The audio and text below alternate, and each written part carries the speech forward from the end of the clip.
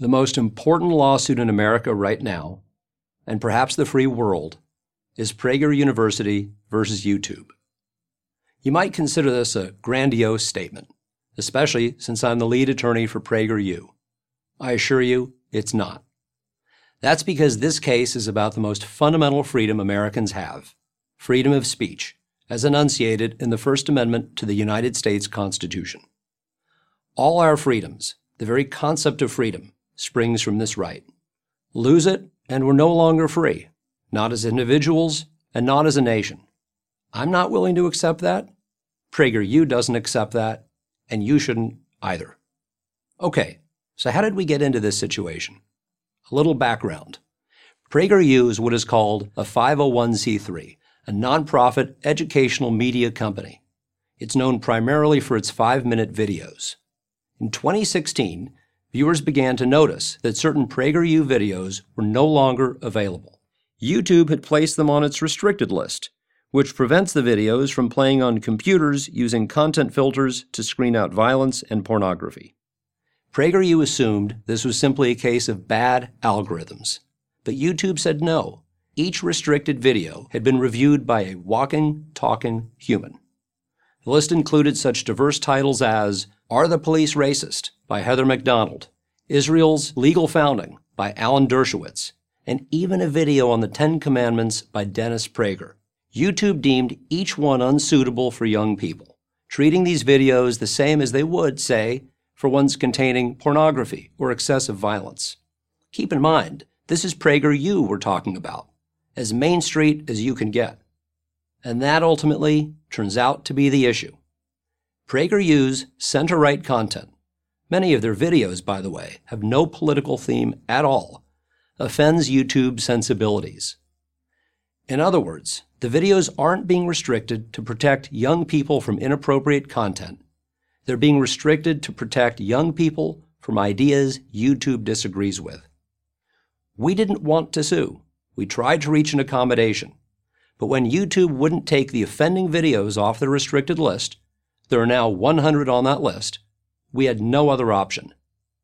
YouTube was infringing on our right to free speech. We filed in federal court in late 2017 and thereafter in California state court. Wait a second, you might say.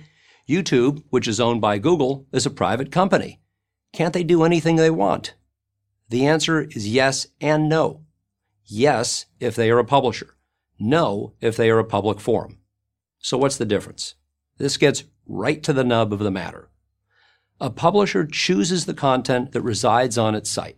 The New York Times is a perfect example. You can't write a story and just expect the New York Times to publish it. The Times chooses what appears on its pages or website. And if they publish a story that contains a malicious lie or violates copyright law, they can be sued. PragerU is also a publisher. It decides what material gets placed on its website. Most sites are publishers. In contrast, a public forum, which can be a physical location like the classic town square or a shopping mall, or a virtual location like a website, is a place that must allow individuals and organizations to exercise their free speech rights. YouTube is an example of a public forum. In fact, YouTube describes itself as a public forum. You make a video, YouTube hosts it, and anyone with an internet connection can watch it. Facebook is also a public forum, and so is Twitter. Here's why this is so important. A public forum under Section 230 of the Communications Decency Act, a law co-sponsored by Democrats and Republicans and passed by Congress in 1996, is not subject to liability for content placed on its site. If someone posts a video about how to build a bomb or writes a threatening comment, the public forum website cannot be held legally responsible for that content. That's a good thing. It gives YouTube and other public forums the chance to host a wide variety of material, from nature videos to political diatribes, without fear of being sued. And it worked. And then it didn't. A few years ago, the social media giants, Google, Facebook, YouTube, and Twitter, started to behave not like public forums, but like publishers. They stopped following Section 230, which specifically requires that these websites promote a true diversity of political discourse and began to judge content by their own political and social criteria. In other words, the social media giants want it both ways. They want the protections of a public forum and the editorial control of a publisher. We're fine if they're a publisher, and we're fine if they're a public forum. They just can't be both. If we win our legal action, YouTube will have to return to the way things were when they started. That's freedom.